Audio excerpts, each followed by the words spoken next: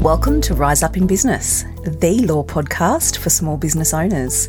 This podcast is designed to share important legal information without the stuffy legal jargon. I'm Tracy Milacrane. Let's get into today's episode.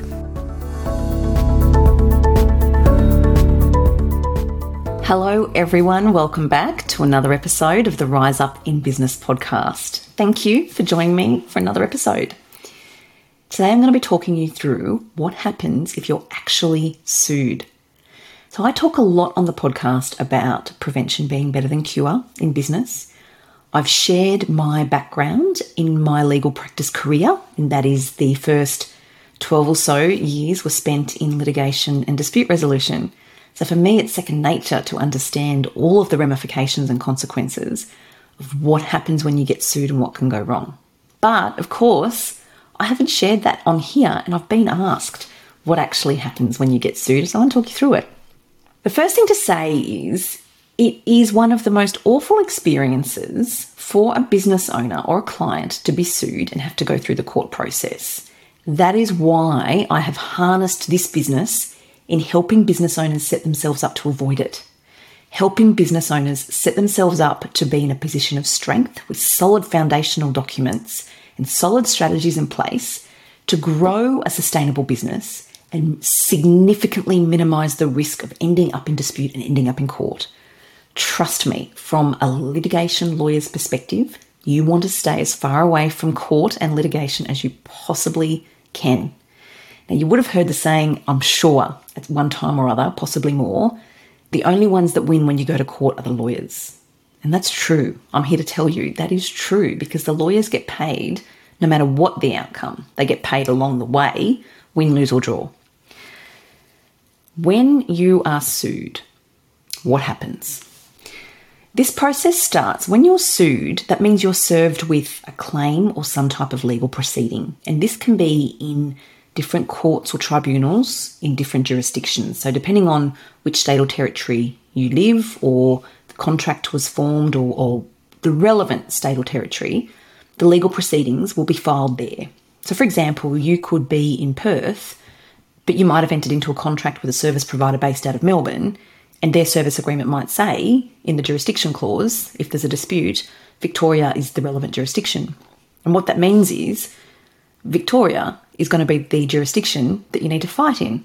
It doesn't matter that you're located in Perth. Yes, it will cost you a ton more money. That's the reality of it.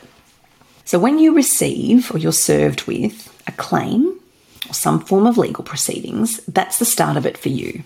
But it's important to know here, it's not the start of it for the other party that's actually suing you because they've had to do a fair bit of legwork to get to the point where they've been able to get their claim or their legal proceedings filed.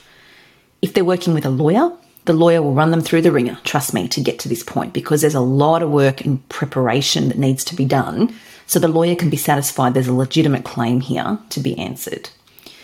There's a lot of work being done by the other side already by the time you get served with the claim. Sometimes it comes as a surprise to you. Sometimes it doesn't. There could have been letters of demand or cease and desist letters that have been exchanged. There could have been emails back and forth trying to resolve it. Sometimes there is, sometimes there isn't. There's no obligation on someone to do that. So if you're caught by surprise, your defence is not, oh, you can't do this, I didn't know. That's not a defence. So if you're caught by surprise, so be it. You still need to action it. Or if negotiations and discussions are broken down and someone's gotten to the point where they've chosen to take the next step, which is the legal proceedings, then so be it. My view is strategically, those preliminary discussions are really important because if you can reach a resolution there and then to avoid this whole court process that I'm about to talk you through, then you should. And after listening to this episode, you'll have a better understanding of why I say that. So this is the first step. Someone serves you with the claim or the legal proceedings. Timeframes start ticking immediately, my friend, from when you are served. So sticking your head in the sand is a surefire way to end up on the path to disaster and very quickly. So you must take action immediately when you've been served. And in the documents that you're served, it'll tell you what your requirements are, what the timeframes are, whether you've got to file a defence or a response, or whether you've got an opportunity to seek particulars. There's certain things that need to happen fairly quickly. So you've got to take notice and engage your lawyer really quickly. If it's a small tribunal matter, of course, lawyers aren't permitted and you can't be represented by a lawyer always, but you will need to take steps immediately to get on the front foot and do what you need to do in that tribunal, even if you are being self-represented. You still get advice from a lawyer, but they can't act for you sometimes. So the first thing to do is to note the timeframes and work out what your next steps are. If it is the case, and I'm just going to talk generally here because there's so many variables that it's, oh my gosh, I'd be talking for days to try and take you through all the different permutation and variables, and you don't need to know all that. But there's timeframes that start ticking straight away for you to file your side of things. It can be called a defence, it can be called a response, it can be called different things depending on the court or tribunal that the claim's started. You have to do that. Missing deadlines or missing timeframes is really significant when we're talking legal proceedings because serious consequences can flow from that. You can't just simply ring the court and ask for more time. It doesn't work like that. Once we're in the court system, firm timeframes apply. If you need to adjust those, it has to be by agreement or sometimes by order of the court or by permission of the court. So it's serious stuff. Once you've gotten to a point where you have filed your defence, your side of things, money has been spent. Significant money has been spent by this point because for you to go in to see your lawyer or jump online to have a Zoom session with your lawyer, whatever the case may be, but you have to provide them with everything they need so that they can give you advice on whether you actually have a defence. Just because you think you do doesn't mean you do. Similarly with the person who's commenced the proceedings, just because they think they have a valid claim, it doesn't mean they do. There's all sorts of legal tests that need to be applied. And as soon as we get into this legal realm of the legal tests and the legal definitions and what we have to prove and what we have to do, it is expensive. The dollar signs start racking up really quickly because it's serious and because you are now bound by the rules of the court. So it's serious and it's stressful. And I've seen livelihoods destroyed throughout these litigation processes. And trust me, hand on heart, it is just not worth it. Now, once you've got your defence on, the court will then set a timetable for things to happen. And depending on the type of claim and the court or tribunal you're in, you can have orders from the court to do things like file evidence, file affidavits, file statements. You can be met with applications by the other side, by your opponent. So whether you're the person bringing the claim or the person defending it, there's lots of different applications that can be made throughout this whole process, which cause further delay, require more time and money to be spent. So it's not just a matter of filing a claim, filing a defence, bang, I'm at hearing and I get my day in court. It's not uncommon, and in fact it's frequent, where to get to that final day in court and get a resolution is no less than 12 months. And that's if you're lucky most of the time. It's not uncommon for these things to drag on for years. And once you're in this pipeline, there's nothing you can do about that. So having it hanging over your head, the stress and the uncertainty and the toll that it takes on you and your business, doesn't matter for the purposes of these proceedings in court. It'll just keep ticking along in the system. Once you're in the system, you're in the system. You can't just decide to opt out. Anything you want to do from that point, you have to do by agreement. So you can see how stressful and hard that it gets. But when you're going through this process, there's lots of little applications that can be made. They're called interlocutory applications, and they can be made in relation to lots of different things. I won't go through them, but it's important to note that my point is the level of uncertainty that comes because you don't know what your opponent's going to do. And then with that uncertainty comes further time and more money. And that's how things can drag on. Once you get through those processes and both parties and the court have a really clear idea of what the claim is, what the defence is, what the evidence is, because evidence has been filed by way of statements or affidavits, for example, then the court can make orders that you go to mediation. Most courts and tribunals have the power to do that because they know the inherent risks and cost attached to going to final hearing as well. So the court too is interested in exploring a resolution. Now, my very firm view is we should be exploring negotiation and mediation well before we end up here in court, well before we've been sued, because to resolve a matter by negotiation or mediation means we don't have to end up here in this stressful, uncertain, time-consuming, expensive process. Now, let's just say we've been to mediation and there's more costs attached to that. Mediation being an informal, structured form of negotiation, for those that don't know. It's where you go along, you sit around a table with or without your lawyers, with a mediator who controls the dialogue to keep people focused and civil and polite, and to give some firm advice and to share the cold, harsh realities of the risks if we don't settle this matter, if we don't reach an agreement. That's what mediation's all about. Some mediations can take half a day, some can take a week. It just depends on the issues involved and the attitude of the parties. But let's just say we've reached this point. Mediation's been unsuccessful for whatever reason, and we now have a final hearing date. That means that's the time where you and or your legal team turn up to the court or tribunal to put your case. And there'll be, more often than not, there'll be witnesses, there'll be examination in chief, there'll be cross-examination, there'll be submissions, all sorts of things. And again, this process can take half a day, a week, more, depending on the issues.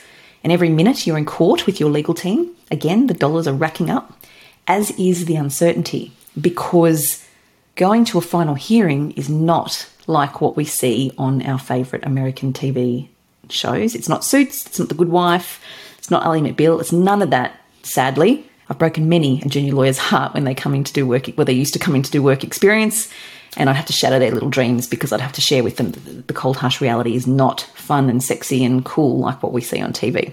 It's really not, particularly when you're sitting there and this is you and your business being sued, or even being the one suing, because of the amount of money you've racked up and the amount of time you've invested in this process to get to this final hearing.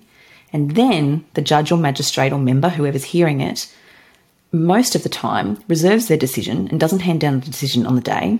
They'll reserve and go away, sometimes for a short period, sometimes for much longer, and come back and deliver a judgment later. Once you are in a position where you're in court, you're in that courtroom and you're putting your case, or your legal team's putting your case, you don't know which way it's going to go. So the advice I would always give to my clients is the minute we walk through these doors, we're on a 50-50 chance of winning and losing. There's just too many variables and we have no way of knowing. We've put the best case forward for you that we can, but a lot's going to turn on the evidence and the submissions and the way things fall on the day at the hearing. So there's a lot of uncertainty attached. And again, the risk attached to this is significant because more often than not, generally speaking, if you are not successful, you are likely to receive a costs order where you've got to pay a fairly significant percentage of the other party's legal costs. And similarly, if you're successful, you will more than likely receive an order in your favour where they pay a percentage of your legal costs. It's never 100%. You never get to a point in court where you've been to the end, you won a hearing, and you recover all your costs. Never, ever. Doesn't happen. It's almost like, I explain it in simple terms, it's like when you go to see your GP and you pay and then you put your card in and they process your Medicare rebate for you. So there's that out-of-pocket component. That's what it's like with your lawyer. You'll pay your lawyer along the way. If you're successful, you'll get an order and you'll be reimbursed for some of it, but there'll always be that gap, that out-of-pocket component that you're spending. So that's in a nutshell, very generally speaking, very high level, what it looks like when you're sued and when you go through to court. But what I want to say here as well is that if you don't meet timeframes, if you're sued and you don't realise it, if addresses aren't up to date, if you just haven't opened your mail or you forgot about it, you can be receiving a judgment or an order against you much earlier on for the full amount of the claim plus costs. So that's the significance of failing to meet deadlines or do what you're supposed to do throughout that process after legal proceedings have commenced. Legal proceedings can be commenced for anything from $1,000 to $1 million or more. Okay, so just because you're a small business, the amount of money involved with you and your clients is not significant, has no bearing whatsoever on whether or not you will be sued. Because you can be sued for things that extend well beyond the amount of money that you've engaged or exchanged with your client. So if your retainer for your services is, let's say you're an interior designer or stylist, or you're a web designer, or you're a coach, and the whole job from go to woe or the whole project or the whole coaching container has been, let's say $5,000, $10,000, that doesn't mean that if somebody is feeling disgruntled they've received advice that you've breached your contractual obligations and that as a result they've suffered loss and damage, they can sue you for as much money as they can establish their loss and damage equates to. Could be equivalent, could be double, 3, 4 times. You don't know because everybody's circumstances are different, and somebody can receive advice that actually, as a result of your breach and your failure to do what you said you were going to do, not only do I want a refund, but I also want this big chunky sum in addition to that, plus I want you to pay my legal costs, plus I want interest. And these figures rack up really quickly. And so the risk here is the uncertainty attached to being involved in these legal proceedings and attached to you being sued, and the time and money you're going to have to spend dealing with it. Because once it's started, you have to deal with it. You have no choice if you've been sued. So it is awful. I said at the beginning, it's horrible. I think that honestly, hand on heart, in my experience, acting as a litigation lawyer for so many years and acting for small business owners for 20 years now, it is one of the most awful experiences that you are likely to have in your business life. And it is something that should be avoided at all costs, and it's something that can be avoided. This is the thing. Most of what I saw in my years of my litigation career could have been avoided, I kid you not. It could have been avoided if the business owners had known how to do things, the importance of documentation, the importance of getting legal advice before they sign things, or the importance of a strategy before taking action later when things go wrong. Strategy in business is your friend, and I think we ought to have strategy for just about everything. In fact, I talk to people about strategy every day, and you'll hear me talk about it a lot here on the podcast and over on my Instagram. But if you have a solid strategy in your business to set you up for success, your risk mitigation strategy will include fundamentally your legal documents, your foundational legal documents, so that if something goes wrong, you can come along to a lawyer like me and say, hey, Tracy, need your help. This is what's happened. The very first thing I'll say to you is, show me your T's and C's, your client service agreement, the click wrap if they signed up and bought online, whatever it is. And if they're done properly and tailored for your business, they will be very useful and instrumental in informing our next steps and the strategy we put together to best support you. And that applies both sides, whether you're the one wanting to make a claim against someone or having a claim against someone, or whether you're the one where allegations are made, so the one being sued. So that strategy is vital. My message here is that's, in a nutshell, the litigation process. That's what happens when you're sued. That's why it's so significant and serious and horrible, and that's why you want to avoid it. And you can avoid it. Prevention is better than cure. That is why. You can avoid it, and whilst we can't control the actions of other people, we can really make sure you are consistently in a position of strength in your business when you're dealing with any third party, clients, team members, contractors, service providers, whomever you're dealing with. We can make sure your position is solid, and we can make sure your systems and processes are sound such that they will support you in the event that you ever need to rely on them. And let's hope that you don't. That's my insight, friends. That's what I wanted to share with you to answer the question, what actually happens if you're sued? Now you know, but the takeaway is you don't need to end up there. You shouldn't end up there. Having your day in court is not what we are led to believe it is based on the TV, and it's something that you really strategically should set your business up for earlier so you can avoid it later. I hope that helps. If this is resonating, or if you've got questions, there's no doubt you will, around what legal documents do I need? Have I got what I need in place? I don't know. Please jump over to my website and have a look at the pre-recorded masterclasses that I have on the website available for you to access, because in those masterclasses, I'm answering for you the questions that I get asked almost daily by existing clients and new clients around what do I need? How do I know? What do I do? It's all there in really short, accessible, bite-sized little chunks for you to actually dive in and get a really good, clear understanding of what you need to have in place. And you can work out very quickly whether you have it. If you've got questions, or if you want to talk to me about helping you strengthen your business, strengthen your protections, or get in place what you need, well, please reach out, book in a chat, send me a DM. I don't mind. Let's start that conversation, because honestly, this type of conversation is not something that you can afford to be putting off if you haven't already had it. Thanks for joining me. I've loved this one, as you can tell. I'll catch you next week.